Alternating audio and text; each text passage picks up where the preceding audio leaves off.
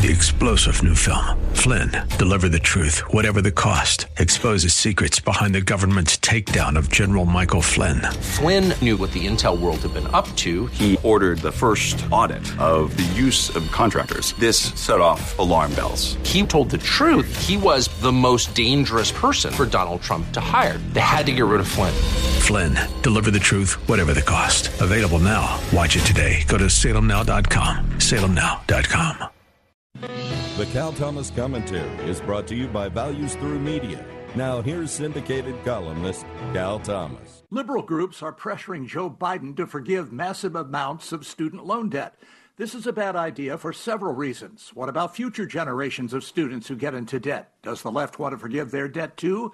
Bernie Sanders thinks all education at public universities should be free, but of course nothing is free. Somebody has to pay. What about students who have already paid off their loans? Won't they feel left out? Will they get paid after the fact? I doubt it. Universities continue to raise tuition since the federal government began offering grants and loans. Much of it goes to top-heavy administration, not to improving the education of students.